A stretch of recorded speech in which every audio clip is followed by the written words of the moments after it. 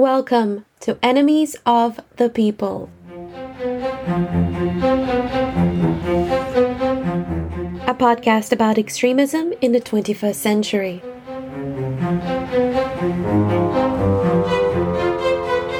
Hello, frenemies. It's me, Maria Norris. It probably comes as no surprise to you that I adore science fiction. My favorite stories involve a blend of the ancient and the futuristic, and movies such as Stargate and The Fifth Element are some of my all-time favorites. As a result, I was also a big fan of the ancient alien shows on the Discovery Channel. I thoroughly enjoyed all of the bonkers theory, seeing it as essentially another form of harmless sci-fi. But soon I started coming across criticism of the show, primarily from people of color, calling out ancient alien theory for its inherent racism, and I couldn't look at it the same way again. Later on, as I started navigating far-right channels as part of my research, I started seeing ancient alien theories coming up over and over again in neo-Nazi discourse, and I really wanted to understand why. So I reached out to our guest today, archaeologist Steph Halmhofer, for some answers.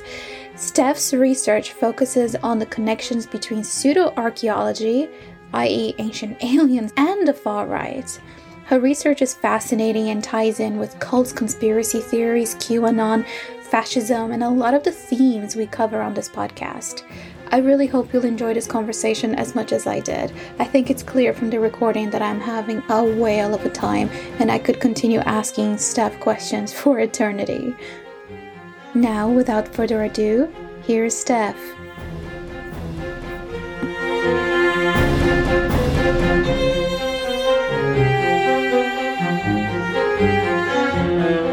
My name is Steph Halmhofer. I am an archaeologist and PhD student in Canada. I'm from the west coast of Canada, and I've worked in archaeology as an archaeologist across Canada for a number of years between degrees before going back for my PhD. And my PhD is really on North American archaeology, North American pseudo-archaeology, conspiratorial movements, and kind of how they all come together to help people, I guess, how people use pseudo-archaeology to kind of create these like socio-political identities, and how it sort of reinforces, builds, expands upon various ideologies, conspiratorial ideologies. So that kind of thing. Full disclosure, I was obsessed with the Ancient Aliens TV show when it came out a few years ago. I am a huge nerd. I love science fiction. And when growing up, I wanted to be an archaeologist, and I was obsessed with Egypt and all of those things. So mixing the two, the sci-fi aspects and ancient Egypt for me was incredible. And I really enjoyed watching the early seasons of the Ancient Aliens TV show on the Discovery Channel. But as I started doing my PhD and doing research on white nationalism and white supremacy, I started seeing these articles talking about how Ancient Aliens was very racist. And I'm like, oh yeah, of course, that makes perfect sense. It is a racist concept. But then I came across your work, and the argument that you're making is not only that it is racist, but that it is dangerous because of how it merges with white nationalism and things like that. So can you expand a little bit more on that? Why is Ancient Aliens so dangerous as a concept? I'll preface it by saying I will never be mad at anyone who is swept up in Ancient Aliens and other pseudo-archaeological shows, theories about Atlantis, for example. It's interesting. And like you say, it's kind of this like sci-fi element to it that really captures people's attention. They're entertaining, and they're so accessible. You turn on the TV and you can find a gazillion different shows about ancient aliens theories, Atlantis theories. You go to the bookstore and you find these books on the bookshelves. There's a gazillion websites, accessible websites to it. I'm never going to be mad at anyone who was swept up in this, because sometimes the racist elements and these racist undertones aren't very obvious. Like sort of you were just explaining, right? Sometimes you have to kind of think about it in a slightly different way. And then suddenly it's just, once you see it, you can't unsee it. So yeah, ancient aliens theories, which is this idea that humans in the past, extraterrestrials came down to Earth in the past and either built these monumental structures or taught everybody how to build it, gave them technology, genetically modified humans to create the humans we see today. That's sort of in a nutshell, ancient aliens theory. And the problem with it is that it kind of it continually disenfranchises certain people around the world. So basically anyone who's not white is at risk of being told that their ancestors were extraterrestrials who built all this stuff because these people couldn't possibly build it themselves. And when you go through the really popular books and shows that pump these theories out, or that the show Ancient Aliens is based off of the book Chariots of the Gods, which is a very famous book. When you look at the breakdown of the examples of who is being told their ancestors couldn't possibly do it versus who's kind of being left alone, the racist elements become super obvious. And so these theories continually create this doubt for Black folks and Indigenous folks and Asian folks. And like I said, anybody who's not sort of from Central, Southwestern Europe, or Western Europe. And because this doubt is constantly being created about these folks and their history, it sort of opens the doors for white nationalists to kind of seize that opportunity and be like, okay, yeah, so we've been telling you all along that these people couldn't do it. And here's more evidence that they couldn't do it. So I see some white nationalists including or talking about ancient aliens theories. Most of them seem to go towards Atlantis, things like Atlantis and the Solutrean. But then there are some white nationalists who talk about ancient aliens theories. But what they say is like, yeah, you're finding all this evidence of this ancient civilization, this ancient, super powerful, amazing, technologically advanced civilization, but it's not aliens that you found. You just need to recognize that these are actually white Aryans that you found. So that's why I see this stuff popping up. What is it about Atlantis that is so attractive to white nationalist groups? There is a long history leading up to the Atlantis that we know today is not the Atlantis as it was written. So to try to sort of quickly sum it up, Plato, this ancient Greek philosopher, writes this allegorical tale about this incredible continent called Atlantis. And he wrote this over 2,000 years ago. And it was like this amazing, amazing place and huge temples and gold and silver and all these amazing structures and materials in this just ginormous island. And the Atlanteans got into a fight with Athens, and then Atlanteans lost, and Poseidon destroyed the city as punishment. So that's kind of what Plato wrote. To be honest, he didn't really write a lot about Atlantis. It's like a couple of paragraphs within these stories. So that was over 2,000 years ago. And just over time, it has sort of begun to morph into this story of these like basically supernatural beings who are very tall and very white-skinned and blue-eyed, having influenced cultures all around the world, or even become their ancestors. And a lot of that comes from Helena Blavatsky's work, the Theosophical Doctrines that she wrote. So in the mid 1800s, Helena Blavatsky co-founded the Theosophical Society, and it was based off of these occult cosmologies that she wrote about the history of the world. And to Blavatsky, humanity went through just millions and millions of years of evolution, starting with, and she called these all the root races. There were 7 root races. Each root race had 7 sub-races. So the first root race were the Polarians. They transitioned into the second root race, the Hyperboreans, who transitioned into the Lemurians, who transitioned into the Atlanteans. And the Atlanteans transitioned into the 5th and the most amazing of all the root races, the Aryans. This sort of came about at this time, or became really popular at this time when Germany was undergoing this massive re-enchantment and kind of trying to figure out their history, reimagine their history to some degree. And it sort of just got swept up into all of that stuff and development of Nazism, and neo-Nazis today are stealing from neo-Nazis during the war. And so that's kind of how Atlantis gets wrapped up to a lot of this idea of basically the ancestors of the Aryans. And if the Aryans were so amazing, then the Atlanteans had to also be just incredibly amazing. So that's kind of in a very, very basic nutshell how Atlantis kind of gets wrapped up into this. On the last season of the podcast, we had Abby Richards on. Abby is a TikTok disinformation researcher.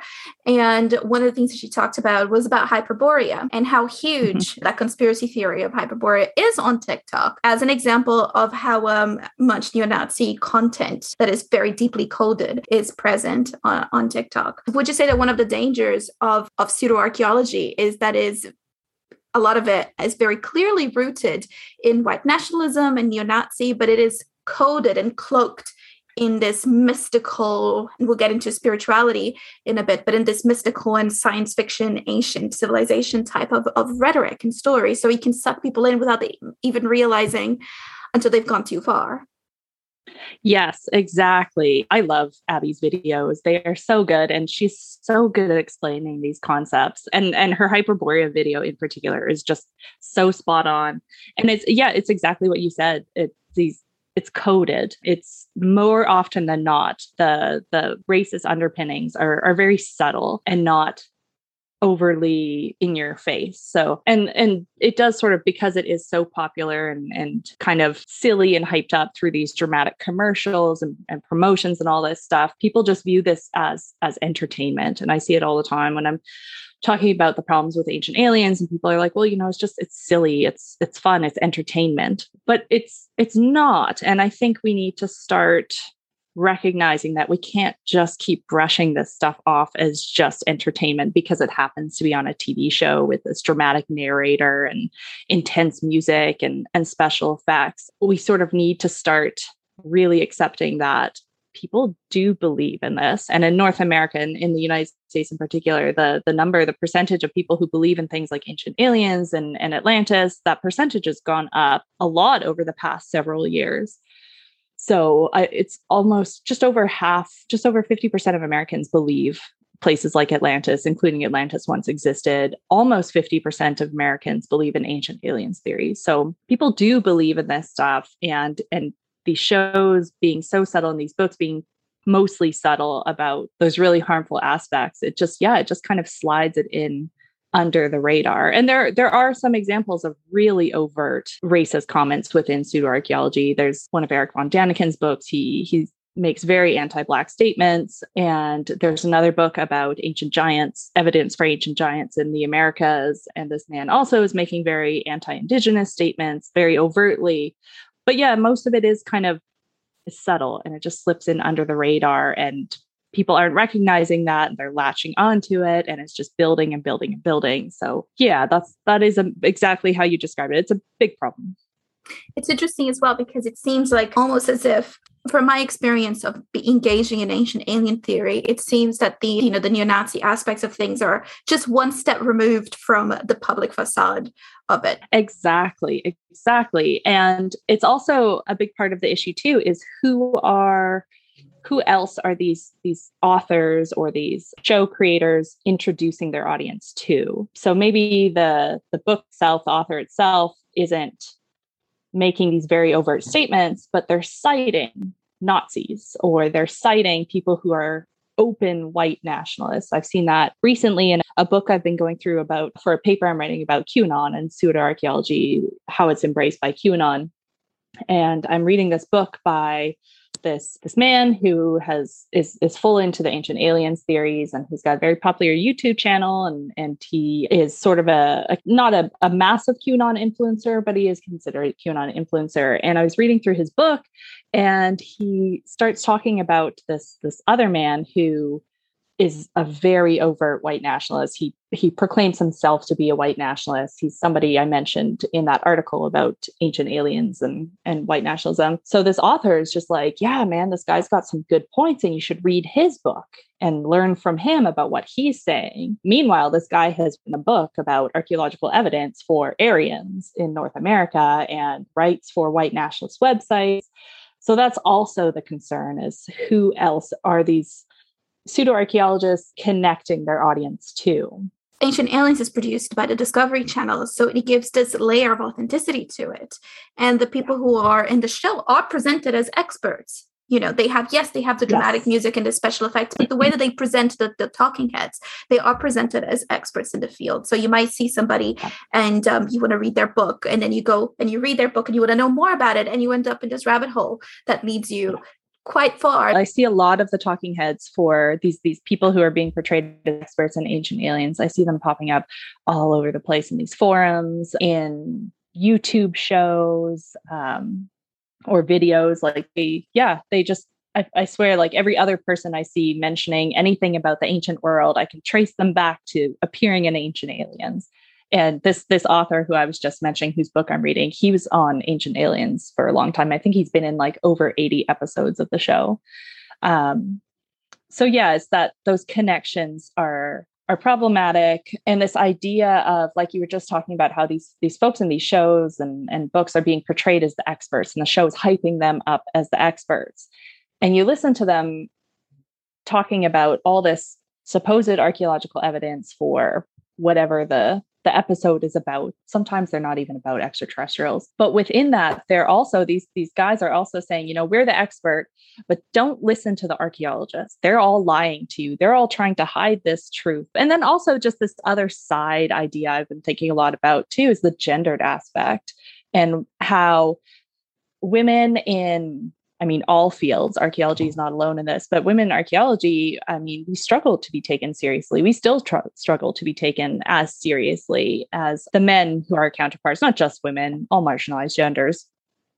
And when you watch these shows like Ancient Aliens, I always take note of how many men versus folks who aren't men are on the show. And I think about, how does that also contribute to the struggles that marginalized genders are facing and just trying to do our jobs and be taken seriously? So there's also that aspect as well. Something else that I find interesting is that I'm not trying to suggest, and I'm sure that you're not trying to suggest, that everyone who's appeared in Ancient Aliens is a secret neo-Nazi, but that their work is contributing to this narrative of white nationalism, and they themselves are not doing anything to stop it. Yeah, exactly. Whether it's Ancient Aliens theories or Atlantis theories, like not everybody who buys into these is a neo-Nazi or a white nationalist. Absolutely. The issue that I'm seeing, that I'm trying to raise awareness to, is that these are connections that are happening. These theories are being connected or used for harmful purposes, whether it's neo-Nazism, white nationalism, anything. So the problem is that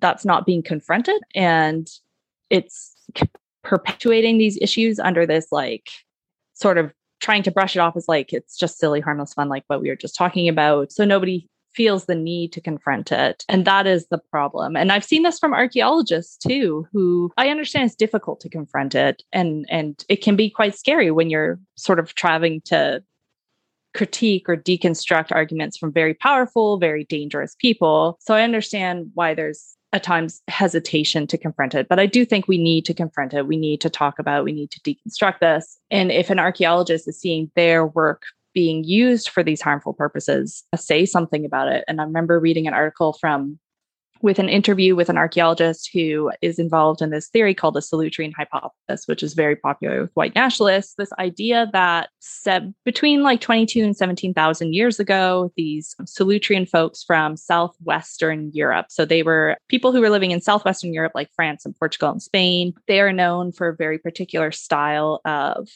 lithic tool. It's quite a beautiful spear point and projectile points. They're very beautiful. And they're also known for their very intricate artwork, just amazing artwork. And so the Solutrean hypothesis suggested that these Solutrean folks 17 to 22,000 years ago made it to the east coast of North America. There was an ice bridge over the Atlantic that they partially crossed on the ice. They partially used boats. They came to North America and settled here. And it's entirely based off of a couple of points that were found on the east coast of the United States that look like Solutrean points. And so the hypothesis has been criticized by archaeologists for a long, long time. Where the white nationalism comes into is this idea that white Europeans were here first. And the Solutrean hypothesis is used as, and so there was a documentary on the Discovery Channel, again, in 2005 about the Solutrean hypothesis. And in this documentary, it used entirely white actors, despite the fact that ancient genetic evidence suggests that people living in Europe at that point in time likely had darker skin.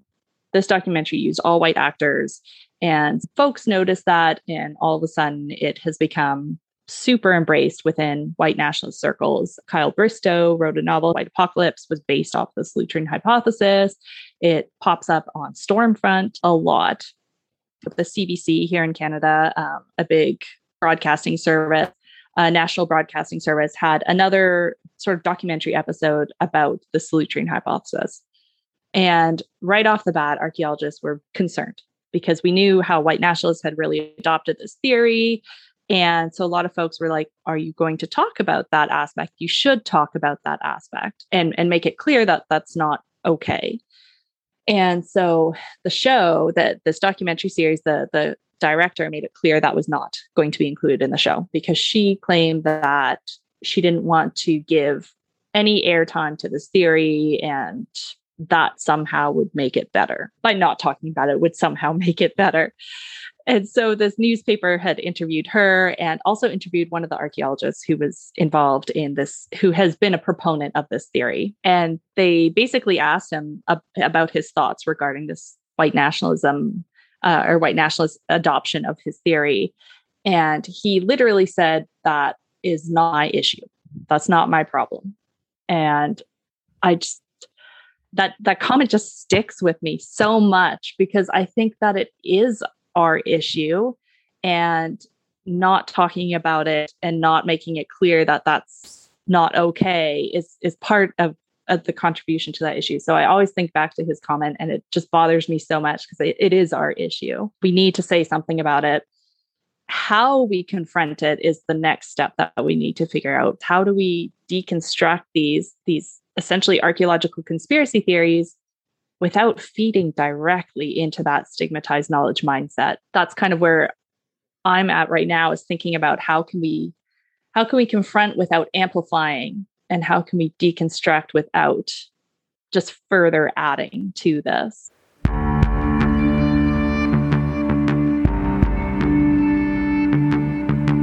Hi, frenemies. I like to be honest with you on the show, so I will start by saying that I've had a really difficult week. I've been having some issues at work that have me feeling really discouraged and wondering if what I do matters, if anyone cares about my work, about my writing, about what I have to say. Would anyone care if I stopped? And it's been a hard week, but one thing that has kept me going is you. Really, you, the listener, knowing that you care about this podcast and how much you love and support the show has been such a balm this week. And working on this episode has really, really helped me feel better. So thank you so much.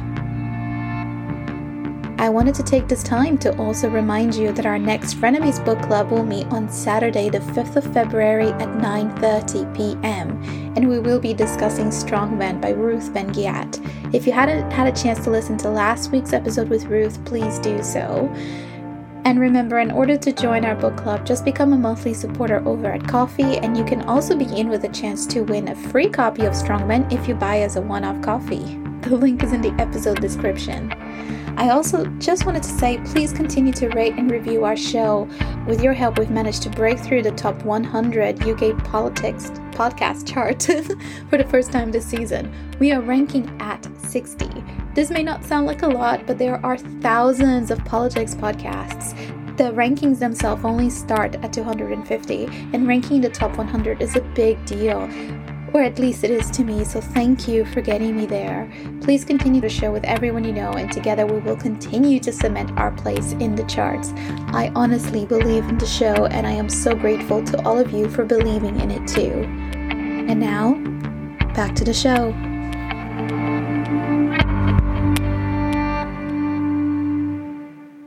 How does the field of archaeology as a whole approach the problem of pseudo-archaeology? Do you think most of them do dismiss it as fringe and like not our concern, we don't want to give it any oxygen? Or do you think the field is starting to take it seriously as something that they need to address as well? Like they have their own bit of housekeeping to do. I mean, archaeology has a lot of issues. We have this terrible legacy of colonialism and contributing to all these. And those are issues we are still very much coming to reckon with and deal with. So within that is this issue of pseudo-archaeology. And for a very long time, archaeologists did just sort of brush this aside. And I still see this attitude today of like, well, it's just silly. It's not worth our time. Like, honestly, who actually believes that aliens came and built Machu Picchu, that kind of thing? Because these theories are so outlandish. But over the past few decades, archaeology has begun recognizing pseudoarchaeology more and more and recognizing it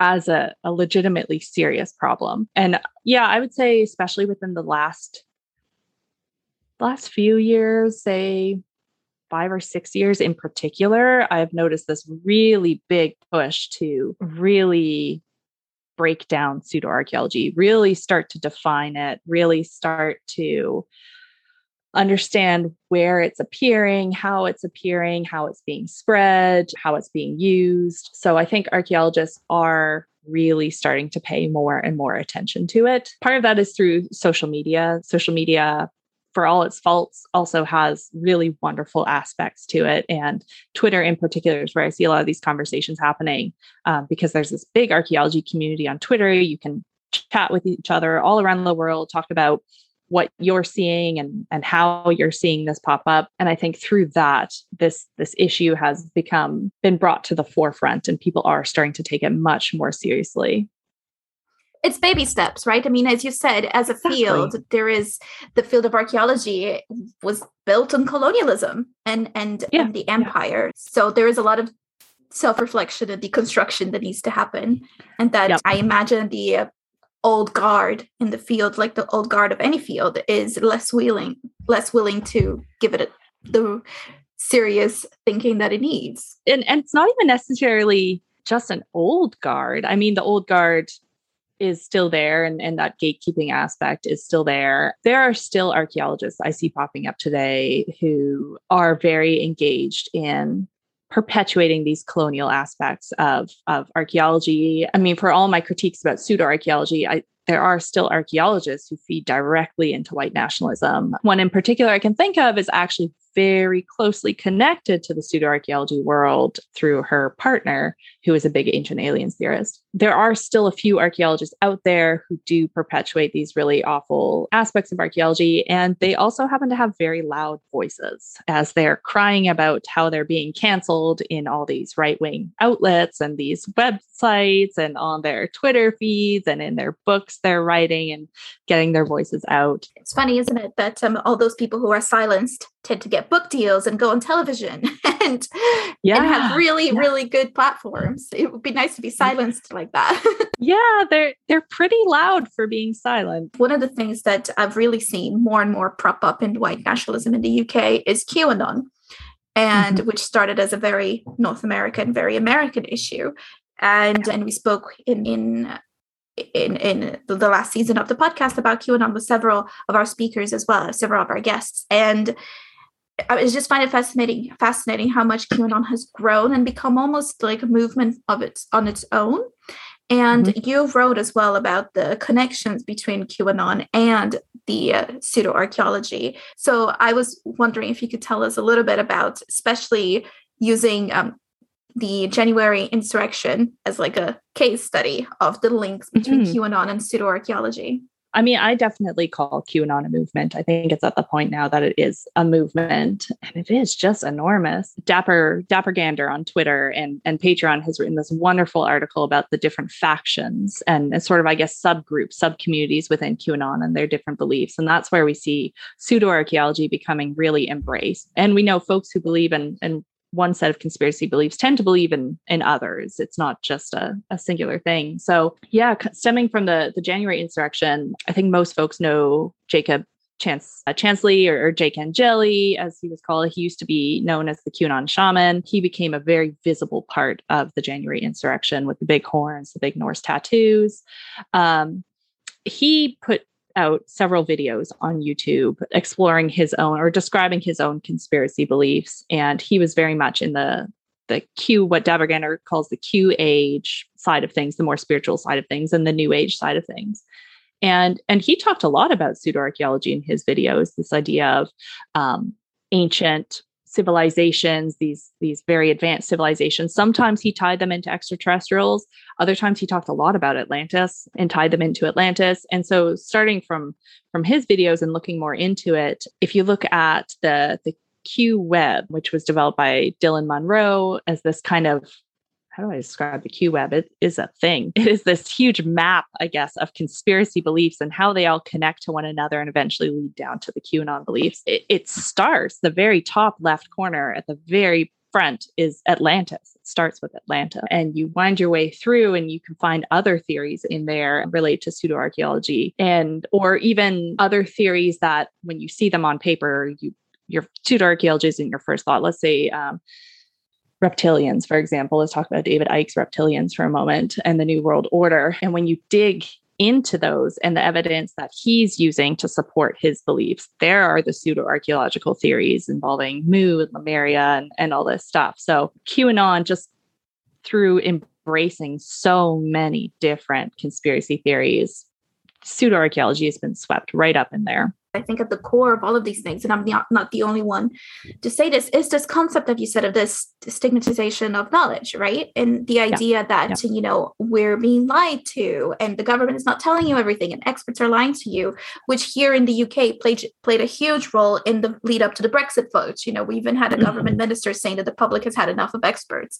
So all of these things are intertwined and creating this state of disbelief, which feeds directly into an attraction to conspiracy theories. Exactly. And with regards to, archaeology and pseudoarchaeology, it's if people believe that they're being lied to in the present about present events and present scenarios, why would they not be lied to about the past? Why would people not be lying about things that happened in the past that perhaps led up to these events that people now think they're being lied to in the present? It is just this very connected web of this concept of stigmatized knowledge that you mentioned. So I wanted to ask you to tell us a bit about that streaming network, Gaia, and tell us about it. Oh, Gaia. And now simply by saying the word Gaia, we're going to have these really aggressive targeted ads popping up on all of our social media. So be prepared for that. Yeah. New Age pseudoarchaeology is really embraced within the New Age. I think a lot of that too. I mean, the roots of one of the solid roots of New Ageism is Blavatsky and theosophy and these concepts of within that, these concepts of these ancient civilizations and how that's evolved over time. Gaia is a website and a YouTube channel that is just like conspiracy theory galore. Lots of aliens on Gaia, lots of reptilians on Gaia, lots of Atlantis on Gaia. And there is a paid subscription. If you pay for the website, you get access to the full movies, all these extra articles. But they do have an open YouTube channel where you can watch shorter clips and shorter movies about just a gazillion different things. Gaia, a lot of these videos too, with regards to like ancient aliens theories, Atlantean theories, it's the what we were talking about earlier, where they're slipping in these subtle racist undertones, where they're describing Atlanteans as these, for example, these very, again, tall, white-skinned, blue-eyed, supernatural, highly advanced beings. And through that, again, it's that connection aspect too that we were also talking about earlier. I see other pseudo-archaeologists either contributing to Gaia videos or directing their followers to Gaia videos. There's this one self-proclaimed anthropologist, for example, who he was always talking about Gaia's Atlantean videos. He just fully embraces the Nazi versions of Atlantis, and he would pump that out on his Twitter and his YouTube channels all the time, sort of that full-fledged white nationalist aspects to his videos. And he was always directing people to Gaia. And so if you have these people that are attracted to your videos because they have this kind of like a preconceived conspiracy belief, and then you're saying, go here to this website, that's where you're going to find even more evidence. And Gaia is telling you all these things, then it's just going to further red pill people, basically. I was watching a Gaia video the other day. I tweeted about it, where this guy proclaimed to have evidence of giants. He had found skeletal remains of giants, he claimed. And I was looking at this video and it included these photos, and Gaia helped pay for part of the research into these skeletal remains, supposed skeletal remains, that they claim the DNA results prove that these were giant people. he had cow teeth, and he had taken these cow teeth and put it in this clay mold. So it was in the shape of a human mandible, but they were cow teeth. But for like an unsuspecting audience, maybe, I mean, I know what cow teeth look like because as an archaeologist, I have seen plenty of cow teeth in my day. If somebody doesn't know what cow teeth looks like and you've got this channel that's kind of looking somewhat legit or portraying themselves as these legit purveyors of this hidden knowledge, it's kind of not hard to believe that somebody would fall into that. And Gaia is very well produced. It looks expensive. It looks very expensive. It doesn't look like somebody did it in a basement. And I think that plays a role again with legitimacy. I wanted to come back to this question of legitimacy as well, because, you know, we were talking about the Discovery Channel Ending Days series, Legitimacy, and you mentioned the CBC with their own documentary. And it made me think about the BBC here in the UK and how the BBC in the UK is airing is giving a lot of oxygen to a lot of transphobia and very dangerous transphobic articles. And when we have these dangerous ideas that were that were originally considered to be fringe, being given the air of legitimacy by being portrayed in these respected, trusted networks, that it makes very difficult to challenge them. It does. It really does. And even I'm thinking too, as you were talking about that, I'm thinking about this idea that pop culture is really embraced by conspiracy theorists, and pop culture, just say videos like Contact or The Matrix is a classic within conspiracy theories. Pop culture being seen as hiding these truthful aspects in it. And when you know what you're looking for, suddenly you can see all this knowledge that's been hidden within these movies and these TV shows. And those are just fictional shows. So when you suddenly start talking about these things or showing these things on non-fictional sources like BBC or CBC, which is basically like the BBC, it just continues to add this legitimacy, because now all of a sudden this knowledge isn't being hidden in this pop culture.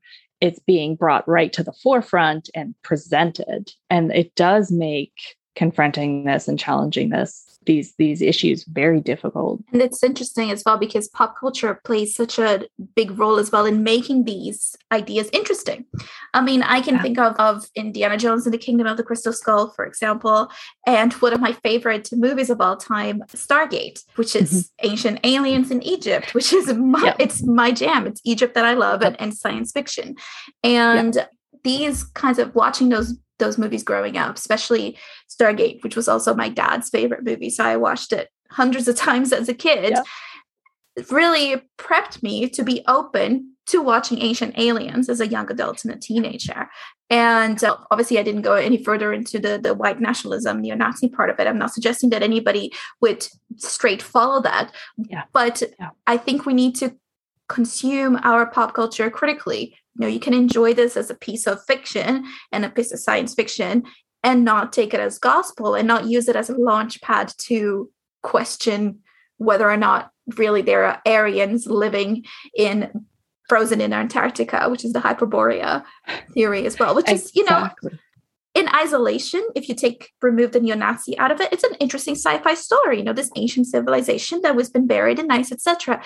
But these things don't exist in isolation, right? That's the key. Yep, exactly. Context is everything. That's what we say in archaeology. Context is so important. You find a projectile point, great. It doesn't really tell you much without its context. And so it's the same thing I think about this when I am talking about things like Atlantis and its connections to neo-Nazis. You know, somebody believing in Atlantis doesn't automatically make them a neo-Nazi. It's that other context. Look at what else they're into. And pop culture is so interesting because I used to see, and Stargate in particular, I mean, the idea of Stargates are a really big part of New Ageism and being blended with these ancient aliens theories. I see it all the time. And the interesting thing about pop culture is there used to be, there is still to some degree, but there used to be this really obvious sort of divide. So say Stargates, for example, you'd have Stargate, the movie, this fictional pop culture fun adventure, and then you'd have people separately talking about Stargates as this real thing, and these go to this archaeological site, you can find a Stargate that'll transport you to Mars, that kind of thing. And I've really noticed over the past couple of years in particular, there's now this blend happening where something is portrayed in pop culture, and then you've got somebody involved, somebody is invited to involve or to portray it in this pop culture. So I'm thinking, for example, what's that show? Alien. It's a new show and it's about aliens. It's on NBC and it's about just this alien trying to exist in the world. And there was an episode recently where Giorgio Tsoukalos, who's the main host of Ancient Aliens, the guy with the big hair and the hair. Yeah, exactly. He was invited to participate in an episode of this fictional show, which is based on a comic. It's originally from a comic. He was invited to participate in an episode of the show, sort of playing himself. But then in subsequent interviews with him about the show, and somebody asked, like, what would you recommend to the audience of the show if they want to learn more? And he's pushing them towards all these pseudo-archaeological authors and books and shows. So I'm seeing that blend happening with pop culture, where they're trying to like incorporate these real elements, these real life elements into pop culture, which is just directing people straight to these conspiracies. There's a comic series that I'm also writing a paper on that's all about pseudo-archaeological theories. It's entirely based off pseudo-archaeology. It's called Ark World, ARK World. They just released their third volume. I haven't read their third volume yet, but at the back of the first issue, they have a list of recommended reads for audience members who want to learn more about what they've seen in this comic. And it doesn't include a single archaeologist. It directs them straight to pseudo-archaeologists. And the comic creators created a small blog where on their own blog, they're also talking about, well, you can't trust those archaeologists. They're just sort of hiding the truth about, we should be asking questions about this kind of thing. And these archaeologists are just hiding the truth. And then at the back of their second volume, they did the same thing. They direct their audience to a particular YouTube channel, which is all about humans couldn't build the pyramids on their own. So I'm seeing this like blend from pop culture. You've got this seemingly very fictional story, and yet they're directing people to these conspiracy theories or these pseudo-archaeological theories to learn more. And I've seen that starting to happen a bit more and more lately. That is very concerning, because one of the key strategies, as it were, of fascism is fomenting a state of unreality where you don't believe things and where the real and the fictional are mixed and you never know who's telling the truth and who you can trust. So it sounds innocuous, but it is not happening in a vacuum, as we say. Yeah, exactly. And again, like, I don't think the creators of the show are necessarily intentionally doing this or consciously doing this. I don't know enough about them to say that, but just without recognizing those harmful aspects of what they're inviting into their show and inviting their audience to learn about, that is definitely an issue. Thank you so much. This was so great. And you've clarified so many questions that I had. And I really can't wait to continue following your work and your research and finding out more about it. So thank you so much. Thank you very much for having me. I've enjoyed this.